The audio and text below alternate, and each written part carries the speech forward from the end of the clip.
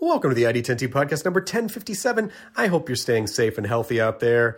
I hope these podcasts can provide some continued distraction for you. I have a lot stacking up. I'm recording a ton of them. So, maybe I'll be posting more than once a week. You got time to listen to them. So why not? More content, more distraction.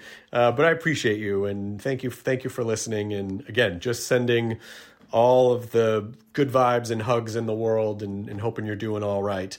Let's talk about the ID10T community corkboard events at ID10T.com. Like Corey, who writes, "You're always motivating and inspiring others to go out and make a thing." Yes, make a thing. Well, we did. Good. Following the Create Work for Yourself trail, the Always Sunny guys, Seth Rogen, Evan Goldberg, Danny McBride, and Jody Hillblazed, my best friend and I developed a television series. We then wrote, cast, shot, and edited a full-length 30-minute episode using local talent here in Nashville, Tennessee, with him directing it. Fantastic. And me acting in it. No production company, just us phoning in favors, maxing out credit cards. We just released the trailer for the episode. Would love to spread the word as we attempt to solicit a pitch meeting in a Hollywood-fueled world that will not accept unsolicited material. Based on a true story comedy-infused drama about a group of bowling alley employees, love it already, attempting to navigate the pitfalls of life while dealing with the nightly craziness of their work environment. It's called The Alley. The trailer can be viewed by searching The Alley Official Trailer, The Alley Official Trailer on Vimeo. Well done. Congratulations. That is making a thing. And that's what we keep talking about. Like, we have the technology to make stuff and put it out there. You couldn't have done this like 20 years ago. So this is great. Great. This is what I'm always talking about. And the fact that you've made it about a bowling alley only sweetens the pot. More bowling-themed things, I say. More bowling-themed things. So congratulations and well done, Corey. This episode is Eric Stonestreet, who is a sweetheart of a human being. He's been on the podcast before. He's promoting the series finale of Modern Family. I know Jesse Tyler Ferguson was on a handful of weeks back. And now Eric is on this is posting Tuesday, April 7th. The series finale of Modern Family is Wednesday, April 8th at 8 p.m. That is so strange to think. I think 11 years, right? Oh my God, so long. But they are now in the pantheon of great, all-time great sitcoms. Such an incredible accomplishment. And from everything that I've heard, just everyone on the show is delightful. And it just sounds like a nice group. So I am excited for them to be doing new things in their lives, but also understand the heartbreak of, not doing a thing anymore that you've been doing for so long. But congratulations on 11 seasons and for making such a great show. This is episode 1057 of the ID10T podcast with Eric Stonestreet. Oh, by the way, these, I had a hard line in the sand about how I'll never do podcasts unless I'm sitting in front of a person, because that's how conversations need to be. Obviously, this has forced us to rethink that. And I've been recording a bunch via conferencing software on the computer, and they've been great. Most of them have been video. This one was actually just audio. This was actually just like talking on the phone with my pal Eric Stonestreet. And the audio quality is getting better. And but it totally worked. Like, it was exactly the same. It felt exactly the same as just being in front of each other. So I have now softened the line in the sand about having to be in front of each other. And this opens up a whole new world of people that I might be able to get on the podcast that either couldn't do it before because they didn't live in LA or weren't coming to town to do press or their schedule was too crazy. Now this just opens up a whole new realm of internationalness. So I am very excited. This is episode 1057, as I said. Eric Stonestreet, let's roll the thing.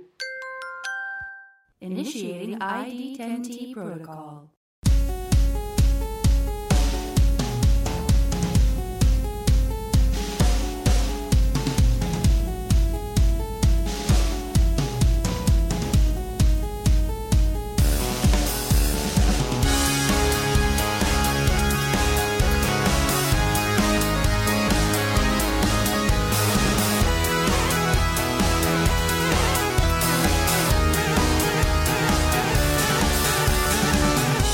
Welcome to the new normal. Yes, it's crazy. I don't know what other words to use other than crazy. I just inhaled water down the wrong pipe. Hang on. All right, good. All right, I can breathe again. I got excited. I took a swig of water, and then I started laughing. And so that is sort of the weird thing now, where if you have a cough or whatever, you're like, I'm fine. I swear to God, I'm fine.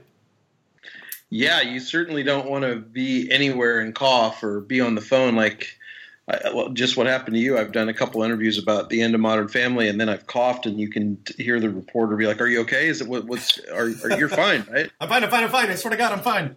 Yes. Now, especially with the I have really bad seasonal allergies in LA, and now everything's blooming, and so I've got all the symptoms of something other than what I would normally think it was any other year, allergies. So that's also a weird thing. Yeah, it's allergy season. It's cold flu. It's cold season, flu season. I literally take Claritin like every day of my life normally because I have a deviated septum and I have allergies. I don't know what they are, but I'm definitely allergic to stuff, and so. It is that sort of weird thing of like you get in your head and you go, I think that I don't. Yeah, no, I think that's allergies. Yeah. But how are you otherwise? Good, man. It's good. Just quarantined down, hunkered in. One of my favorite movies of all time is Red Dawn. Oh my God, the first PG-13 movie. Yep.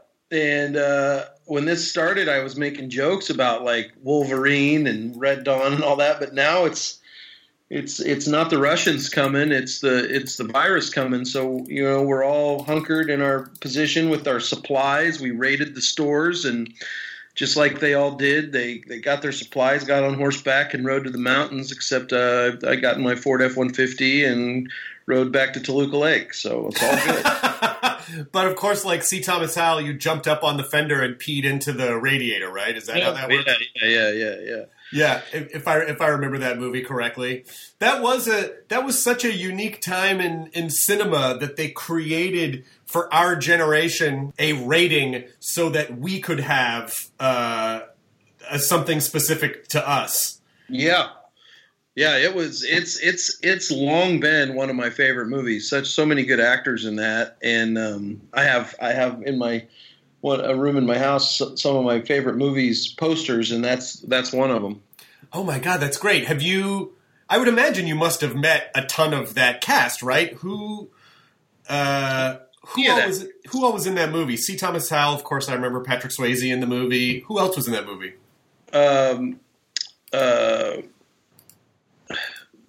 Jennifer Grey. You bring it up on IMDb. I'm bringing it up right now. You know who the only person I met in Red Dawn was and has passed away is the colonel that gets killed on the tank and was in Deadwood. Let's see. Here we go. Red Dawn. I'm pulling up the IMDb page right now. I'm so bad with names. Patrick Swayze, C. Thomas Howell, Leah Thompson, of course, Charlie Sheen, Jennifer Grey, Harry Dean Stanton, Ron O'Neal, Brad Savage. Keep going. Darren Dalton. Powers Booth. That's what you're thinking of. How can you forget a name like Powers? Powers Booth. But I met Powers Booth at a Dodgers game one time. I was walking by and he stopped me and introduced himself to me, and I was able to reflect like him on the gun of that tank, and I think his dying words were "Give him hell." Yeah, because there are a couple of those actors who played such great grizzled characters. Michael Ironside is also someone I adore. He was also the grizzled guy in Starship Troopers, and was great on the podcast a few years ago. So it is those types of characters. I mean, do you envision a time where you're like, you know what? I want to go to that part of my career where I just get to play like pissed off generals or military guys who are fucked over by the system, and now they're telling the kids like, you kids don't know shit. Like that seems like a fun character to play. Absolutely. I can't wait for those types of characters to come along. I mean, those were always, my favorite actors coming up. that I always envisioned that those were I would need to wait for my sort of baby face to catch up with my age, as far as I thought my career would be, later in my life anyway. So I'm always looking forward to those. That's an interesting thought, that you thought your career would be later in life. I remember when I was younger and I was first trying to start working, my dad said, Buddy Ebsen didn't make it till he was 55. And I remember thinking, is that supposed to make me feel better in some way? What am I going to do between now and then? Yeah, exactly. So he had a bunch of years where shit just didn't work out. But now that I am getting older, I'm like, you know what? I think I kind of get it, because you spend more of your life older than you do younger. Yeah. Well, I always, when I was auditioning for stuff, before Modern Family for the 10 or 12 years, whatever it was, I never felt like I would get these parts to play dads of, 2 kids or whatever. And it never felt inherently like right for me. It never felt like, not because I was this youthful, spry, guy, but I just never felt connected to that kind of part. And I always just would think like, oh, well, I'll probably play a dad later in my career, or those kinds of roles. My favorite character on TV ever was Andy Sipowicz. And so I just Dennis Franz on NYPD Totally. Blues. I always thought like that would be that's what I aspired to be. And I thought, well, I got to be at least in my late 40s to be able to do that. You have to mature into your cop years. Yeah. But now that, listen, the rarefied air that y'all have been in for Modern Family, by the way, which I think represents kind of the end of a sitcom era. You know what I mean? Like, it's not... I'm talking to people like from Big Bang too. It just feels like you guys just got in under the wire, 100%. When That's sitcoms were still like things that people would gather around and watch, and they would go into syndication and they would become these phenomenon. And now, just since that started, media's just become so splintered. Like, oh, I don't know. Are those days over? Will there be another kind of like iconic sitcom that will like pull the country together? I have no idea. Well, everything's cyclical, so maybe it needed to get to that place so that in a few years we'll be able to harken back to those olden days of sitcoms, like everything's, on a merry-go-round in a sense. When we came along, it was the family comedy, was kind of at the end of its little run there, as far as Everybody Loves Raymond and some of the other shows, the more traditional, just sort of straightforward family comedy sitcoms. And you had the Office and the 30 Rock and those shows that are so great, but they weren't like family type shows that we grew up watching, whether it be The Cosby Show or Family Ties or whatever. So when we came along, it was time for something like that to happen. And now we're going away. And, I think networks, as it goes forward, I'm certainly not in that business, but as far as linear television goes, I think eventually they're going to have to, change, or they're changing now, but they're going to want to readapt. And the readaptation might be to come on back. Remember those days of sitcoms? Right. So I think it'll come back eventually. Yeah. I think I tend to agree with you, mainly because when you see the kinds of numbers that on Netflix, The Office, Friends, like these older sitcoms are getting, the audiences are there. Maybe there's a nostalgia factor that is kind of drawing people in, but at the same time, it's not like our society is like, no more comedy, we're good. It's like people are always going to want comedy. Right. It's just a question of, what's it gonna look like? And I think that's, especially now though, the television business was changing so much before, but now that everything is so topsy-turvy, it's like, oh, well, what's this going to do to the already evolving system? Well, and the compliment or the nice statements that people would make to me and us, through Modern Family, and a lot of it began to be a reflection of how family units like consume television and entertainment, which was, hey, your show's the only show we all sit around the TV and watch. And I used to think like the emphasis wasn't on TV. But the emphasis really became about a living room with this thing on the wall or on a TV stand that was a TV versus the family splintered and Bobby watching YouTube and Jane watching Netflix and mom and dad doing this. Everybody disjointed together on their own devices, watching their own platforms. And so that compliment really became about like, this is the thing that brings us back to the living room, and we watch it as a family on a TV. Yeah, and it's so strange to think that it's sort of the good and it's like the positive and the negative. I guess it sort of balances out, but the idea that, yeah, it's great that everyone can have their specific entertainment needs met, no matter how, like to the most molecular degree. And isn't that great that there aren't just like 3 networks or 4 networks anymore, deeming what is worthy for people to watch and they don't have any other choice. Like, choice is good, but at the same time, like, you're right, everything's so splintered. It's like, in as much as it's nicheified, it's also, we've all sort of become isolated from one another in ways because we're not real motivated to like, oh, you watch that, I'm going to watch this. I've got my Nintendo Switch here, you're watching that thing over there. Maybe later we'll meet up for 5 minutes. Like that's the part that I don't know if we're ever going to go back. Well, and then you add a virus where we're required to socially distance, and we could be really fucked. Totally, but I do think that the positive part about the internet is that it is creating a desire in people to want and need to reconnect. I mean, we took a lot of stuff for granted, like we just going to the fucking store or being able to just go to the post office or just go anywhere.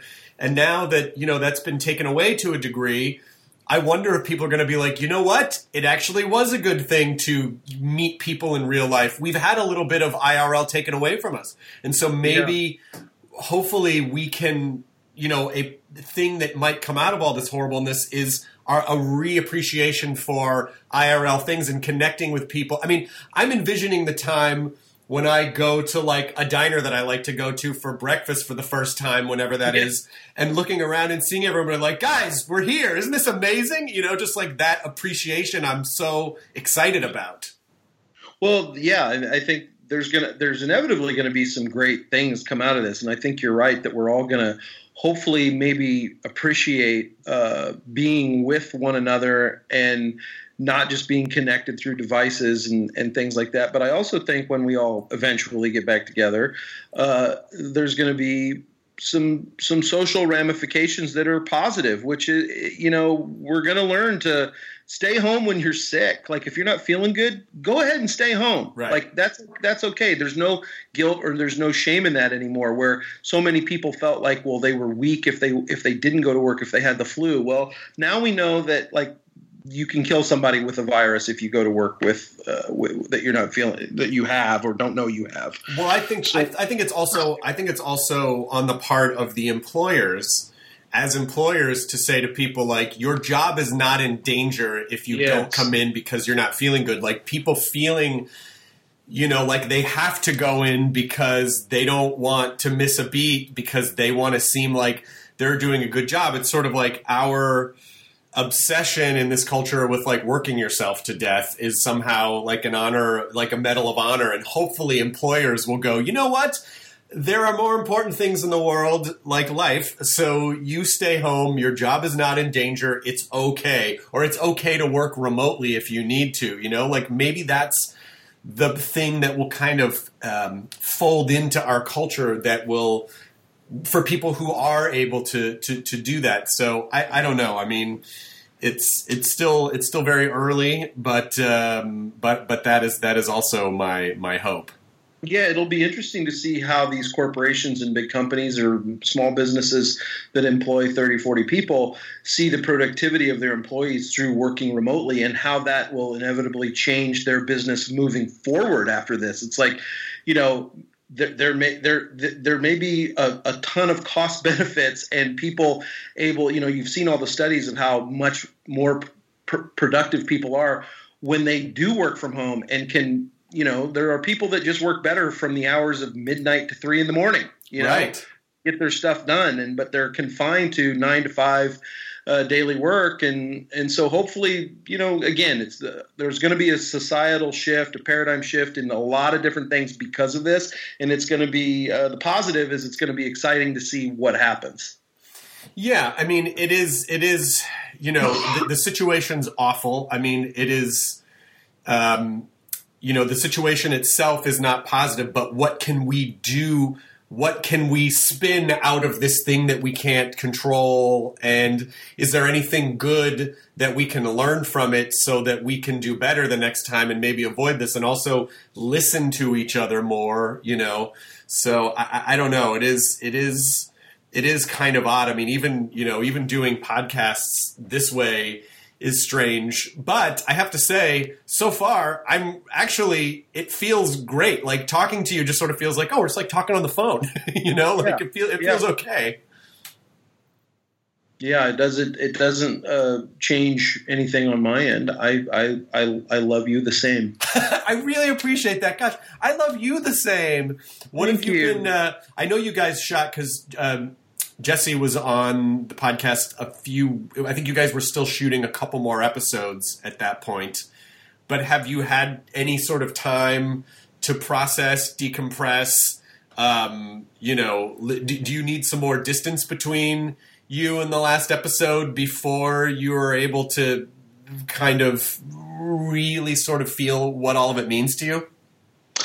I don't think it's that. I think next year, or in the end of the summer, when we would be normally going back to work, that's when it's going to sort of have the next wave of emotion, because we stopped working and we all kind of went our own direction. We kind of went and did our own thing. Then this happened.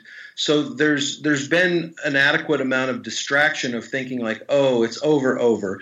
When I watch the episode in next week, April 8th, I think is when it's on, and that happens, I'm sure I'll have a wave of emotion then. But I think the main wave for me will be when it's okay. All right, guys, hiatus is over. Let's all go back to what? There's no more work. That's when it's going to sort of really truly sink in that this group of people that we were so fortunate to be with our cast and our crew, we're not going to get back together and shoot this show again after 11 years. That will be the final wave of emotion. 11 years is really a long time. I mean, I think most people don't do things for 11 years. I mean, that is like, that show was almost a teenager, like that's a strange when something is that much of a pattern in your life. How many seasons? I always love to ask people who are on long running shows, how many seasons into the show were you before you were like, you know what?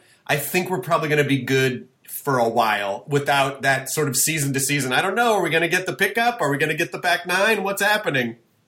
Well, two things there. Think about Rico and Nolan and Ariel. Their whole childhood into their young adulthood was on the show. Right. And the easiest way to imagine how long we've been on that I tell people is Nolan and Rico, when we first got the job, they were building forts and playing Nerf gun wars on the stage. And when we finished the show, they're each driving more expensive cars than That's such a strange when you contextualize time in that way, because I mean, to you and me, 10 or 11 years, like, we were very much adults 11 years ago. We're still very much adults, and it goes like that. But when you think of how much a person can grow in that time, it is kind of strange. Yeah. And then as far as the show, when I knew it's a couple different moments where I thought we're going to be okay. The first for me, really thinking and allowing myself and sort of breaking my own rules, all of our own rules as performers of letting the cart get before the horses, and getting too excited about something before it's appropriate to be excited about it. I broke my own rule when I was driving down Ventura Boulevard. I was on my way to eat at a Cuban restaurant in Encino called Versailles. I had two friends in the car. And I get an unavailable call on my phone. I answer, and I say hello, and he goes, "Eric." I said, "Yeah." Ed O'Neill. I said, hey, Ed. Now, you have to understand, I just worked with him for a few days. I didn't know Ed O'Neill. I didn't have his number. Didn't know he had my number. He calls me and he says, Eric, I just watched the show. It's fantastic. You're fantastic. We're all fucking great. That was did I just get in a car accident and this is my body leaving, this is my soul leaving my body? Is this a real thing that's happening? Yeah, exactly. So I say, Ed, amazing. I mean, you don't know what this call means to me. He said, Eric, listen, if we aren't on the air for the next 10 years, I don't know what the fuck I'm doing in this business. Oh my God, that's incredible. And so it was after that, first of all, my friends' mouths were agape, jaws on the bottom of the truck floor. And I end the phone call, and I just was giddy. I thought, well, listen, I've been in a couple pilots. I allowed myself to get excited on one of them, and it didn't get picked up. I've known for years how it's foolish to let yourself, get too excited. But you know what? I'm going to yield to the TV veteran, Ed O'Neill, here. And I'm going to allow him to allow his words to let myself get excited. If he says we're going to be on 10 years, like, that's got to mean something. Like, why would he take the time to call me and tell me that? Like, why would he think that? So I allowed myself to go there in that moment. Then the next moment of thinking, okay, we've got something here, was when I got a copy of the pilot and I took it home to Kansas City, and I told my mom and dad, I said, invite as many of your friends as you want. As many people that you want. We'll do, a couple screenings of it down in the basement of their house, have a picnic and let people see it. And I watched all my mom and dad's middle-aged Kansas City people watch that pilot and not just laugh at me, but laugh at all the right places, all the good places that I was surprised that they were laughing at. And I remember typing an email to Chris and Steve, and I said, Chris and Steve are the producers and creators of the show. I said, I can report from the breadbasket that we are funny. Oh, that's fantastic. I mean, that is basically, you had the ultimate focus group. Yo, it was incredible to watch them laugh. And you're also showing them a pilot where I'm bending their minds of little Eric that they've known for years, who was a funny kid or whatever, who moved out to Hollywood to be an actor, and now all of a sudden is portraying a gay man on TV. So I'm watching their reaction to that as well. So that was the two moments that I thought. But then I had an actor buddy of mine, Kurt Fuller, who's a great character actor I was in a play with years ago. And when I got the job, I called him, and I was so nervous about the table reads. And I said, Kurt, when can I relax? Like, when am I going to be able to relax into this job? Because I'd heard so many, as you have, so many stories of people getting fired from jobs, and you just don't want to be that person. So he told me, and I'll never forget, he said, season 4. Season 4 is when you can just, they're not going to fire you the job is yours, which is a tongue-in-cheek answer, but also a little bit of just the actor's neuroses of like, well, I've been here long enough now. They can't get rid of me now. Oh, right. They're not going to write you up after season 4. That's right. A great thing about a sitcom. I mean, if you're on like Game of Thrones or Walking Dead or anything, you know that once you get that job, like an hourglass flips over, and you don't know when, but there's a likelihood that as like on a scripted drama like that you could go. But on a sitcom, once they find the winning formula, they know, like, comedy is hard. Once we find that formula, we're not going to fuck with it because it's working. Yeah. Well, Jesse says in interviews, I've heard him say, because they had asked him to audition for Cam first. And one of the reasons he didn't want to audition for Cam was because he wasn't part of the core family. My character was married into the family, and he thought, well, they could always get rid of that character if they wanted to. So, I always had that in the back of my head too, as far as they could figure out a way where Mitch and Cam don't make it, or, I mean, it is a modern family. People get divorced or don't stay together. So I was always a little worried, until, again, that once we were a hit and we all started winning awards and getting nominated for things, then I was like, okay, well, we're going to be here for a while. Well, first of all, so two things. Number one, it's probably good that you didn't do this. Might have been funny when Ed O'Neill called you out of the blue and then said, Eric, you were great on the show. If you had said, how the fuck did you get this number? And then hung up. I just think that could have been funny, a funny story, maybe not in the moment. Right. And second of all, and by the way, Ed O'Neill, now that I think about it, he's been on two, genre redefining sitcoms. Two. It's hard enough to even get one show, but to be on two shows that completely break the mold for what a popular sitcom can be is pretty remarkable. Well, yeah, Married with Children launched Fox Network. Yeah, Married with Children and The Simpsons are the reason Fox is a network. Right. And then with Modern Family, we were the flagship of that network for 11 years, basically. So he's a legend. There's no doubt about it, and a great guy. If you've never asked for him to be on your podcast, you should. He's a great storyteller. You just let him go. He has wonderful stories. He can't remember anyone's names, which is really fun. In 1996, I did 2 episodes of Married with Children. It was a 2-parter. And I think I still get a penny check from it every once in a while. And the thing that struck me the most about being on that set, they had been on for years at that point, was just how great everyone was, not just to each other, but to the guest performers as well. Everyone was so warm, and just it was such a friendly set. I remember it being an incredibly friendly set, and that to me is there are a lot of things that we can't control in this business, which was going to fold into one of the other things that I was going to mention a few minutes ago. But we certainly can't control whether shows get picked up, whether people watch shows, any of those external things. We can certainly control, what kind of a set experience is it, And so that, I think, when young actors or young performers start in this business, it's try to remember that, because you can't control whether a show's going to get picked up, but if you have good experiences, people love working with you, you create good, warm environments, chances are the show's either going to stay around, you're going to work more, or it's just going to be a great experience for whatever time you have while you're doing it.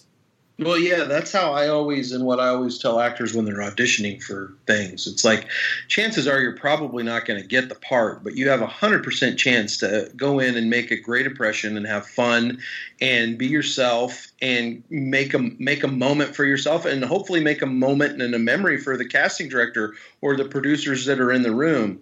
And it's the same thing. It's the other thing with being on a show for so long is it inevitably becomes a job, and that's not taking anything away or sort of diminishing the pay that we get or the notoriety or just the fun or the perks of what it is to be on a TV show. But at some point, it shifts over into, what time do I have to be there?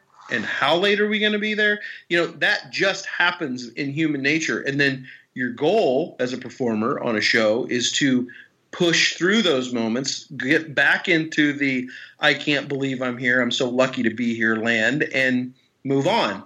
But that becomes the struggle with things. And you also on a show like ours see how we had a reputation of shooting really fast and not making horse and pony shows out of every single shot that we would do and taking forever to do stuff. So once you see, this is how you can shoot, this is how it could go, when it doesn't, you get frustrated. And you're like, well, what's different? Why aren't we shooting like we have those 135 other episodes where we're not strangling each other and we're not, finessing the light for every second of every moment of every shot, So you do find, for me at least, I found my moments of frustration doing things, but then you push through them and think, this is the best job in the whole wide world, and I can't believe I get to do this for a living. And now let us take a quick pause as we thank our sponsor for this episode of the ID10T podcast, Philo. So, if you love television, but your cable bill is a lot, I mean, I don't know, was it like $150, almost $200 a month sometimes? Philo is live and on demand for just $20 a month. It's the best way to watch The Walking Dead or Talking Dead or Doctor Who, South Park, SpongeBob, classics like The Office, Friends, Law & Order, anything else that you can't miss on the networks that you love, like AMC, BBC America, Comedy Central, MTV, and more than 50 others. You will save $100 a month on TV. It was created by a bunch of passionate TV fans that just wanted to make a better way to watch, and they've done it. There's no contracts. It's cord-free. It's commitment-free, hassle-free, and unparalleled customer service. Philo has an unlimited DVR and over 40,000 titles on demand. Save all your favorite shows so you can watch on your own schedule. You can have multiple profiles, multiple streams. Everyone in their house can have their own saved shows and up to 3 simultaneous streams. You will never have to fight over who gets to pick what to watch. Again, very easy to use. You can watch from your phone, laptop, tablet, TV, Roku, Fire TV, Apple TV, Android TV, whatever. So now more than ever, Philo believes great TV shouldn't cost an arm and a leg. It should be accessible to everyone. And saving money shouldn't mean giving up the shows and channels that you love. So sign up today at philo.tv/ID10T and you're going to get 25% off your first 2 months.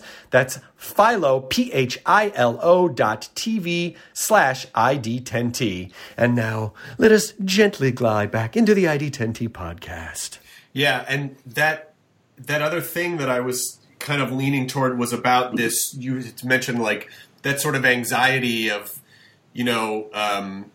when you can kind of settle down and calm down about, okay, I think I'm okay for a while.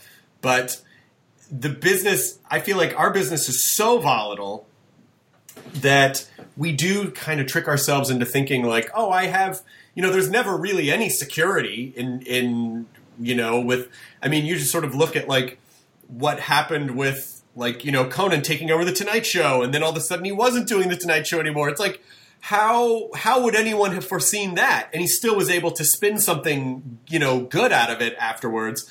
But it almost kind of seems like, is the trick to just accept, to never, like, how do we get to a place where we just never stress about stuff? Because it's like, well, it doesn't matter whether you stress or not, because whatever's going to happen is going to happen. Well, yeah. But I think people that find success in life, and I don't want to make our business seem any more difficult than other businesses, although I think at times it is. The people that find success in life and in our business, their nature is to worry. Our nature is to stress. Otherwise, I just don't think like a lot of really take it easy, bro. Everything's going to be okay. I don't know that those people are either authentic, A. I don't know that they're always that way.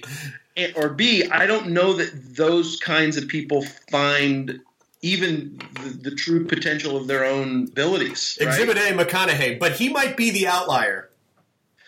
But you can't tell me McConaughey doesn't have a drive and a force inside of him that is the opposite of that persona that we all know him for. He has to have the drive. There's no way he is as successful as he is without having something operating opposite of what you think he is. Absolutely. There's no doubt that there's a fire that has to exist, right? But I guess I've never really verbalized it in this way, but it is kind of an interesting thing for me to ruminate on for the next several years. But it's like, what is the fuel? Like, what chunks of fuel are you throwing into that fire? Is it anxiety?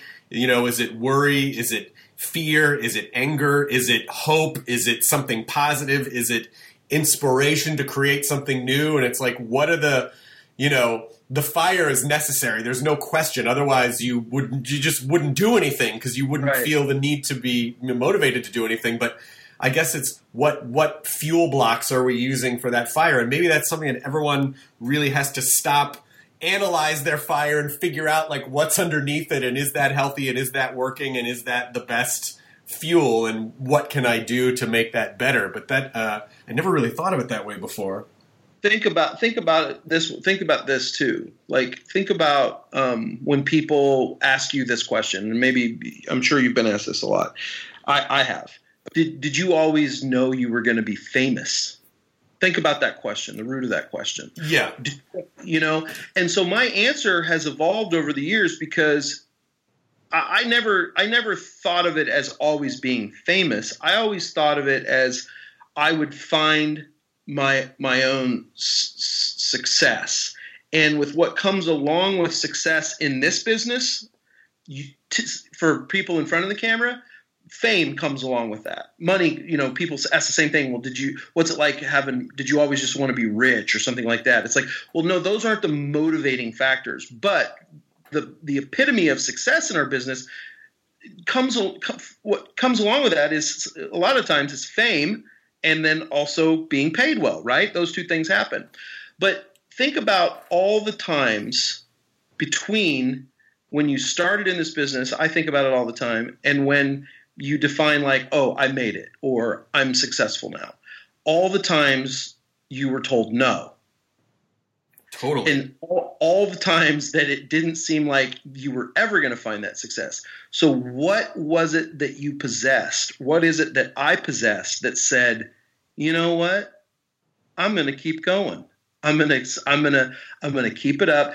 And those things, the anxiety, the fear of disappointment, the fear of rejection, all those things become motivation and fuel to keep pushing through it. So I don't know what feeds that fire, but I think it's, you know, pride, ego, the willingness to prove, you know, to others that you can do it. Your parents, people that you look up to, because there is something other than insanity. Well, yeah, because I mean, human beings are not programmed to enjoy massive amounts of rejection. Like, it's just not a part of what we're supposed to, you know, it's like some rejection, but yeah, in this business. And also it's rejection, but it's rejection. It's like you are being personally rejected. You know what I mean? Like, you are putting yourself out there. I mean, you know, public speaking is obviously like one of, you know, in general, humanity's in the top sort of like anxiety fears is public speaking, because no one wants to be rejected. And yet we thrust ourselves into this business. But I wonder if it's simple, if it's kind of analogous to, so we have a puppy that we've had for a month, and Ryan Hurst, who's on Walking Dead, is a really dear friend of mine, and he is also a dog trainer. He and his wife train animals. Yeah. And he is very, you know, like very spiritual. He does yoga, and he's, you know, and so his kind of, his training philosophy is not like, you know, don't alpha the dog, but it's a system of positive reinforcement using treats. When you recognize positive behavior, you reward that, and you ignore the bad behavior, you know, so that it doesn't get attention, so that it doesn't thrive. And I wonder if that's sort of in the same way. It's like we get these little breadcrumbs of positive reinforcement, you know, whether in the beginning it's a callback or a producer session or a studio session, and that is enough reinforcement in the beginning to go, okay, I'm gonna go in that direction because I get more of that, you know. The danger, I think, comes from where humans are, which is, I think there's no amount that's ever enough for most people. There's, you know, you think you get to a certain point and you go, oh, then I'm going to feel whole. And it's like, no, you have, how many people you know that have like as more than they ever thought they would dream of having, and yet they're like, yeah, but I still don't have this. Yeah, but then there's this. Yeah, but then there's this. And it's like, fuck, you know, at what point do you stop moving the goalpost? Well, yeah, and I think that's what I was saying. It's like it's not in the nature of someone who achieves and finds the success, because what motivated them to get to where they are, where you are, those things don't just go away. They keep fueling you. Because so many people will say to me, you know, that I know or I've grown up with, it's like, oh man, just gonna sit and live on your residual checks the rest of your life. It's like, well, I mean, how fulfilling could that possibly be, not to be contributing anything, you know, to the world? I'm like, that's not my nature. That's not the nature that got me to the place where you can ask me that question, right? I still have something inside me that has something that wants to prove something, whether it be in this business, whether it be outside of this business, or whatever it is. I don't know what it is. I'm not worried about it. I think it will come, because my philosophy with my career always was what you were just talking about, which is I'm just going to keep stumbling forward. And when I'll know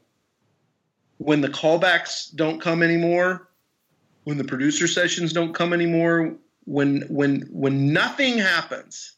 I always felt like I was a realistic enough person and had enough self-reflective moments with myself, either in the shower or on the toilet or falling asleep at night, wherever you have those private moments with yourself.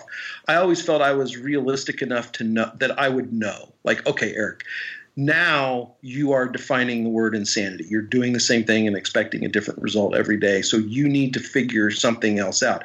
And I never wanted to tether myself to the business in that way. I was never a guy that was like, I'm going to give this until August 31st, 2001. And if I don't make it on, like, I never thought of it. I never thought of it that way. But something else you said earlier about all the rejection that I look back and realize that I didn't know I was doing at the time. I stayed out of relationships. I really blocked myself off of meaningful relationships with people while I was a struggling actor. And I think a psychologist and me self-prescribing diagnosing myself, I think what you said is exactly what it is I had enough rejection in my professional life that I also didn't want to bring rejection, or what I thought of perceived would be rejection, into my personal life. And I really, truly avoided having meaningful relationships throughout my trying to make it phase of my career. And it wasn't until I was on Modern Family and felt safe and secure and was making money that I felt confident enough and felt like good enough about myself to be like, I can provide for someone. I can be in a situation where I can buy, a home and buy dinner and buy this and not worry about like saying, well, what do you do for a living? Well, I'm an actor. Oh, well, what restaurant do you work at? It's like, good one. Right. You wanted to feel stable because you felt that was bringing the best version of yourself to a relationship. Well, and it was my model. I mean, my dad was a provider, man. I mean, he worked his ass off in a completely different, world. He owned his own business and unloaded and loaded his own trucks and stocked his shelves. I mean, he was just a worker. So, and we didn't want for anything as a kid. It didn't mean we got everything we wanted, but we weren't hungry and we weren't poor, and and it was because I could literally watch my dad make our family money. So growing up with that, I just always was insecure about like being a provider. And I think that walled me off a lot in my personal life of those, 12 years before Modern Family. Wow. Well, I'm always interested in the idea of like, how do we make ourselves okay with ourselves without having to rely on the external things that happen in the world, Especially now where the world is sort of forcing us to live in the present, live day to day, focus on one day at a time, because everything's just changing so fast as information pours in. How do we just be okay with us and not have to pin it on whether or not, we get this job or that validation or this thing, or we make this amount of money or this anything? Like, how do we just say, you know what, I'm fine with me. Whatever else happens is going to happen, and that's just life. And, you can either navigate it turbulently and be miserable, or you can just somehow embrace that ride and be okay with, I don't know what's going to happen tomorrow or next week. That's, we sort of create the illusion that we know that anyway. So how do we just be okay with that? Would be a great TV show, right? To be able to tune in to the alternate version of our lives. It sounds like some Rick and Morty shit, like watching an interdimensional cable channel of the alternate version of your life, and then going, okay, so I won't make this choice and this choice. I'll do this. I'll go this way. because I wish I could tell you that I would be living a fulfilled, happy life. And I think I would have. I think I would have found something. But Modern Family and that specific job, and for any actor, any actor that lands something like that, it's impossible to know. Like, because when I read that script, for example, Chris, like I wanted to be a part of it so bad. And again, I allowed myself to break that rule that we all set for ourselves. It's like, don't become attached to anything. You're probably not going to get it. But I allowed myself to get attached to it. So I know somebody who auditioned for a role on Modern Family, and when they didn't get the part, they called and told me that they didn't think they could be friends with me anymore because I was going to be on that show. Oh, whoa. Oh my gosh. And it was just too much of a reminder of how much they wanted oh my God. But we've all felt that way. And then our training and our experience teaches us you're going to be so unhappy if that's how you live your life, because my success doesn't take away from anyone else's possibility of being successful in Absolutely. our business. It just doesn't work that way. And it's hard to get around that. When I first was an actor in Chicago, the first moment I had of learning that and learning how to pick your friends in this business that are doing the same thing is, you're inevitably in a group of people that are all kind of doing the same things. And you'd all see each other at auditions, and then they would check in on you. Hey, did you hear anything about that Hardee's commercial? Did you hear anything about that industrial? And then you'd say, oh, I got a call back. And then there were two kinds of people in your life. The people that would be like, awesome, man, that's great. Congratulations. And then there were the people that would say, God damn it. Oh, yeah. And I remember thinking like, okay, I have to, never be the goddamn guy for other people, which was never my nature, but also eliminate the goddamn people out of my life, because that's toxicity. That's a toxicness in your life that you can immediately eliminate. People that aren't just even can pretend to be happy for you in a moment need to go.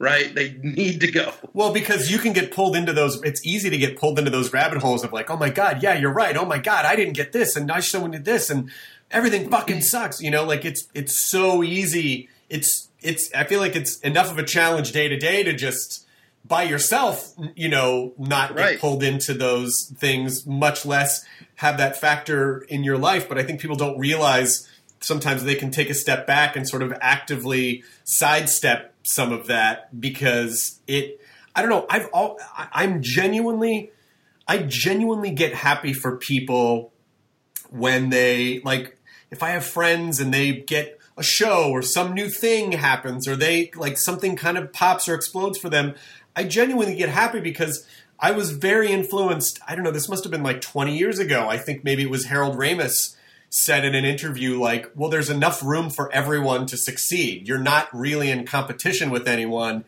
And it was very impactful to me because I was like, oh my God, I never thought, of course. It's a big business, and now it's a bigger, it's a wider business now. So isn't it kind of fun to watch people that you love and respect and are funny? Isn't it fun to watch the world kind of discover that about them and watch people sort of evolve into these places that no one ever could have predicted? I don't know. That's one of the things that I love about being in the business a long time, is seeing everyone's path and seeing how they manifested and how everyone kind of becomes who they are. I happen to love that part of the communal aspect. Yeah, that's one of my favorite things about going into like a general meeting with like a studio person or somebody like that that's just like wants to sit down and chat with you, and you realize you're kind of the same age, and you realize you moved to LA at the same time, and you think like you're looking at him or her and she's looking at you or him, and you all move, they got here in 1998, they lived in Burbank, I lived in Burbank, and then our careers led to us being in this room, in the same room together. Right. They went and worked as an assistant at Warner Brothers, and I was doing commercials or whatever, but we ended up in the same place. I love that idea. Two things.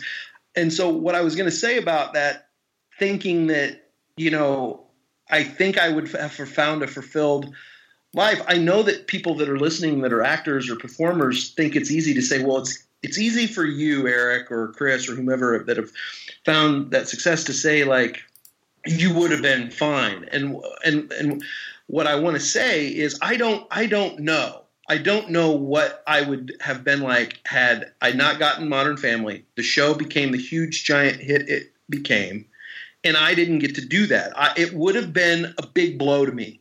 I was at a place in my career where I was trying to kind of figure out if I wanted to stay or if I wanted to go. I had a great conversation, oddly enough, with an actor from Super Troopers, or not Super Troopers, but what was the space movie we just talked about? Oh, Starship Troopers. Starship Troopers. Marshall Bell. He's a great character actor. And he became a good friend of mine, and it was before Modern Family, and I was on the phone with him, and he's from Oklahoma, and he talks like this. And he said, Eric, what the hell else are you going to do? Can you type? And I said, no. He goes, can you sell real estate? And I said, well, no. And he goes, then you got to stay in the business, man. You got too much traction. You got to stick it out. Stick it out. And, you know, Marshall's the guy in Starship Troopers that's in the little cubby going, no, I don't want to die. I don't want to die. That's Marshall Bell. Right. He's Quado in what's the science fiction movie? Total Recall. Yep, he's Quado. Anyway, so Marshall was an influential person there. So I was at a valley in my career. So I don't know what would have happened had I not got that job. It may have propelled me into something else. But goes back to what I said earlier is I never tethered myself to make it or break it. I always thought, like, look, I'll know if it's not right. I'll know when to get out. And the motivation that I have inside of me to succeed wasn't to succeed as an actor on a TV show. It was to succeed in life. So I truly believe I would have found something else that would have fulfilled me and made me just as happy as the success that, you know, I've had with the show. Well, and the thing is, you don't have to worry about that because it worked out the way that it worked out. But the great thing is that even hearing that you were having that kind of existential crisis right before, you know, you never know you just don't know what's around the corner. And you think you might know what's around the corner, but you don't. And I'm sure before you got that job, it probably just felt like, well, I don't know if this is ever going to work out, you know, and then it did. So I do believe there is a lot in this business of staying in the game, but even the idea of, like, you know, saying like, well, I'll know when it's not right anymore.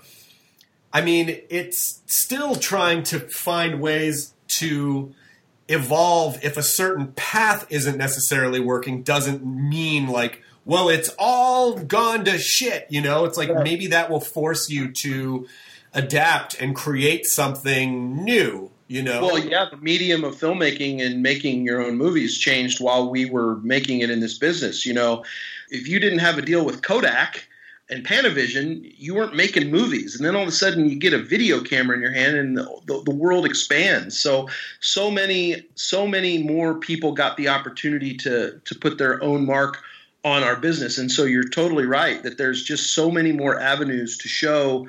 Casting directors don't want to see you. Okay, well, I'll make my own stuff. I mean, and there's so many people that have made it because of that and their opportunities to create their own shit. Yes, and that is where the internet has been the gift of all gifts, because we can just connect directly with people. I mean, even doing a podcast was a crazy idea 15 years ago, you know, and almost kind of even 10 years ago. But when the business was still in the market of, no, you know, things that we put our money behind have to be all or nothing. You either have to reach everyone or it's not worth it. And now it's like, no, you don't have to reach 20 million people. You can reach, you know, thousands of people and it's still meaningful, you know, like that idea is, I don't know. It is inspiring in that way because it has removed that barrier. But there's a whole generation of people that kind of don't have that. You know, it's that Gen Xers are probably the last generation that really sort of felt that of like, oh, I don't know if we're not being validated by a real, you know, like a big broadcaster is what we're doing real, you know, and it's like Everyone who's growing up now, like they don't know any different. It's all just content to them. It doesn't fucking matter if it comes from the ABC app or YouTube or TikTok or whatever. It's just content that they're creating and consuming. Totally accurate there, because I have 9-year-old kids that walk up to me and say, "Are you the guy on that show?" And I'm like, "Yeah, where have you seen it?" He's like, "Oh, I watch it on Disney Plus app or whatever it is." They're watching it on their phone. Yeah. They don't care. They don't care that what that moment meant for all of us when ABC picked up our show. Well, obviously we're all sort of taking a break at the moment. Culturally and societally, we're taking a break. But do you have ideas about what you want to work on next or what you want to do? Do you already have stuff, or do you want to just sit back for a while and figure it out? I don't want to sit back for too long, but I do want to sit back. I mean, like I said, 12 years before the show, I didn't know where my next paycheck was coming from. Then for 11 years, I've been gainfully employed and feel comfortable and confident. And so I always just said I want those to be equal numbers. I did 12 years of anxiety and fear, and I did 11 years of comfort and happiness. So give me 1 year to equal those numbers, to make those numbers equal, and then I'll start worrying about if so-and-so likes me or not, or wants me to be in their thing. I mean, we all know how that feels, right? We all know as actors and people to be judged and to just, have that decision made about, oh, is he too tall? Is he too whatever? Or is he good enough? And so I just want to relax for a minute and not worry about that, and then create, start thinking about conceiving my own stuff. But I don't know what I want to do, because I have the advantage, or at least the perceived advantage, of people getting to know me as an actor, playing a character that I'm playing a character. I'm not Cam on Modern Family. So that's good. That now I'll get to go do something else. But, for the average person that's watching the show, they may think that that's just what my personality is. So now when they see me in something else, they're going to think, oh, my gosh, the gay guy from Modern Family is trying to be a serial killer, and it's driving me crazy. I have no idea what people's perceptions are going to be when I go and do something different. But I'm excited. And that's why I think it's important to take a little bit of a break. It's just give people a rest. We're going to be on the air. I think that's old. I think that's just Gen X thinking. I think that's us. That's like because I understand what you're saying, but I don't think people in general think that way anymore, because everyone does everything now. And so if you played a serial killer and something, people are like, sure. I mean, look at Cranston. He was Goofy Hal, like his most of what he was successful at before were like doing these kind of like animated sitcom performances. Sure. And then he fucking comes along and is like jaw-dropping in Breaking Bad. You know what I mean? Like, people understand now that we're all have different shades and that you can be. So I think if you wanted to do something just super dark or super different, or take do a limited series of, some kind of like, Stonestreet's on the next True Detective or whatever it is, I think people would absolutely accept that, because that's just the way entertainment is now, and I think people do understand that. Yeah.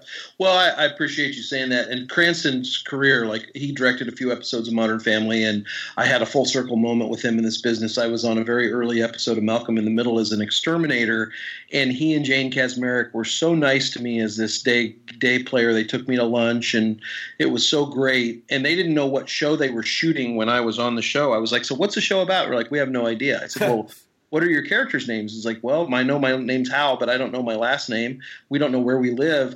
And then they were putting him in the can. They were shooting him and putting him in the can, and then the show eventually launched.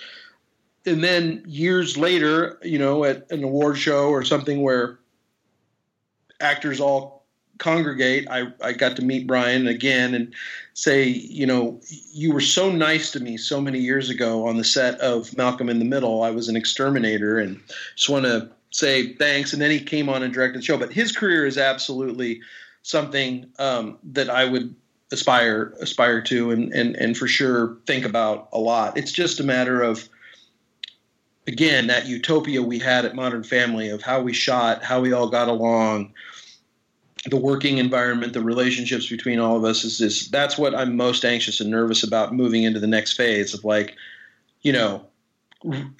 even getting close to recreating that is going to be difficult. Yeah, but you can do that, and because you know how to do it, you've already done it for so long. So if you go and create a show or helm a show, or you're the number one on the call sheet, that is what I was talking about before. You have the ability to, to Ed O'Neill, to be Ed O'Neill or Cranston for a whole new generation of people, for a whole new experience. You can take what you learned and recreate that. At 100%, you can do that. That sounds awesome. What's the saying? You can't be a bigger asshole than the asshole who's number one on the call sheet. That's absolutely right.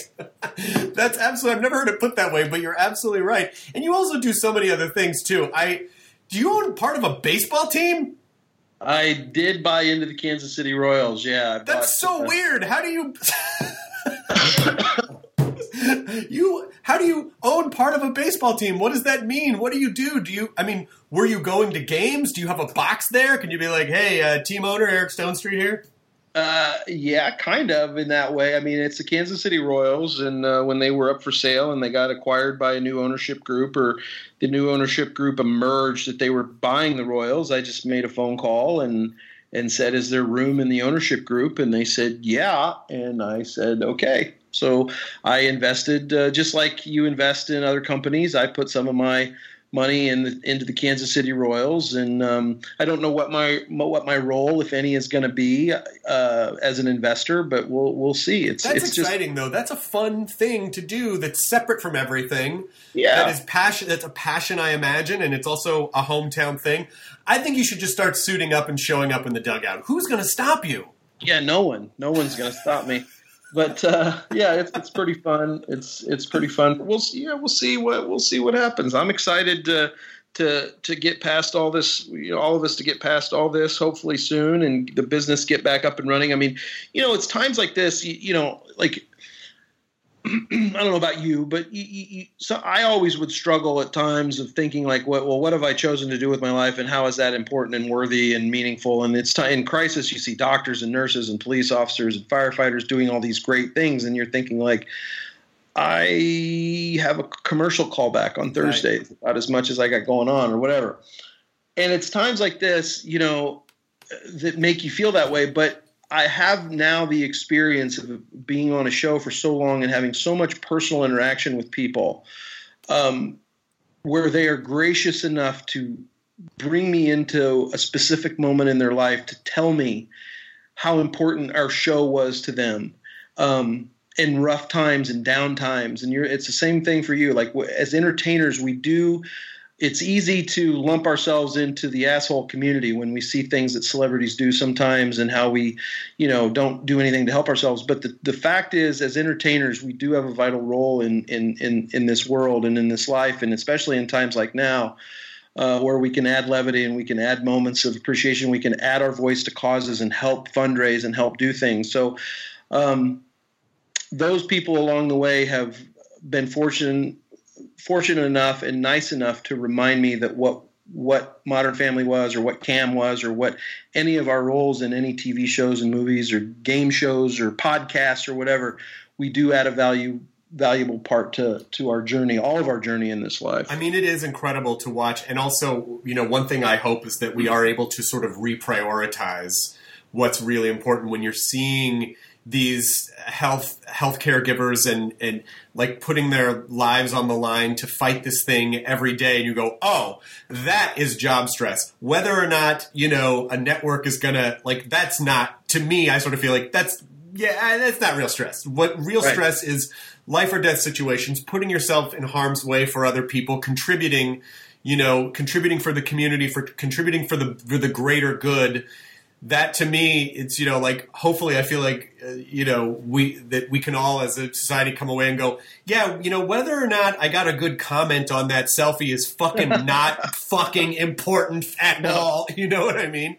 That we can sort of embrace, like, what is really important, that life is really important about life, and in appreciating it and enjoying it and embracing it. And that is one thing that I hope that we're, that we're able to sort of extrapolate from all this. And as a side note, by the way, I saw that you did, this is a totally different topic, but I see we're at about an hour, so I don't want to keep you on too long. But I saw that you sat in on AGT. Had you done AGT before? No. Isn't it I've done it a few times. It is so much fun. It is a blast. And Howie and Simon, Sophia's a new judge on the show. So Heidi was out sick. She just had a cold, not the coronavirus, but she was out. And so they needed a replacement. And Sophia said, why don't you call Eric? So I went in and they were so nice to me. Howie is a legend. Simon was so nice. Of course, I know Sophia. They made me feel so comfortable. It was an absolute blast. I told my girlfriend when I was leaving on the way home, I said, here's what sucks is that's not my job. I felt the exact same way because obviously I had seen the show before, but nothing can really prepare you for watching what is basically a live talent show for things that people have just figured out whatever their specific thing is, and they have focused on it, and they have prepared for that moment. And when it doesn't quite pan out, it's heartbreaking, and you hope that they aren't so crushed that they maybe go away and sort of, it motivates them to work harder or find a different way in. But when people really nail it, you sort of feel like, holy shit, they knocked it out of the park in the exact right moment, and that is years of passion, years of commitment, and now I'm invested in these people and whatever sort of, unique thing that they're doing. But it is such I don't know, it was so just fulfilling to me as a member of humanity. It was fulfilling to me to be sitting at that table watching these people. I loved it. Yeah, I was blown away. I knew I was going to have fun. I knew without patting myself and breaking my arm too much on the back, I knew I would be good at it for what you're talking about, which is I love other people's talents. I love other people's ability. And even more than that, I love other people's gumption to put it all on the line. I've always been a fan of American Idol. People shit on American Idol and people make fun of it. But I've always said, I'm sorry, that all we're watching is people willing to take the ultimate risk to find success in their life. How can you not think that's a cool and fun show? AGT is the same way. So I was very excited when they asked me. I was very excited to be there. I did 2 episodes. It was right before everything hit the fan and they started pulling audiences and shutting down production. So I was able to do 2 episodes. I hope at some point they would have me back. It was an absolute blast. Yeah, I agree. It was one of my favorite things I've ever done, and you're right. It was just Do you still have your game show? The Wall, yeah, it's on right now. We the thing about The Wall is we shoot 20 episodes at a time, and then they have programming for the next year or two. So it takes us less than 2 weeks to shoot those episodes. So we just, the episodes that just started airing a couple weeks ago, we shot, a year and 4 months ago or whatever. And so that's fun. It must be really nice to be a normally sized built guy, because if I was the host of that, you would see my weight fluctuate up and fluctuate down. You're like, wow, how long ago did he shoot these? Right. I should just have wildly different haircuts every time and grow a beard and then shave half my hair and have a mohawk and then a fat suit. Yeah. Oh boy, yeah, that was 2020. That was a different time there. That back then. Yeah, that is a funny idea, but those shows are they're just so evergreen, so they can drop them into the schedule whenever. But I know you were on the podcast a handful of years ago, but I just love talking to you, and I really appreciate your willingness to do this from home. And honestly, just congratulations on making this iconic, being a part of the team that made this iconic thing for so long. I just have no doubt that if you really want to manifest something else that is equally as positive, that you will be able to do that. So I just enjoy and appreciate, because let me tell you something, kid, you made it. You fucking made it. You made it. All right. Well, thanks, man. Thanks for having me on. Pleasure to talk to you. And I hope I don't know when this will be out, but hopefully we'll be closer to getting through all this. And then we'll be able to just like be somewhere in public and we'll have a hug. We'll hug it out. Yeah, absolutely. All right, man. Thanks so much. Take care. Be good, Chris. You too. The end. ID10T scanning complete. Enjoy your burrito.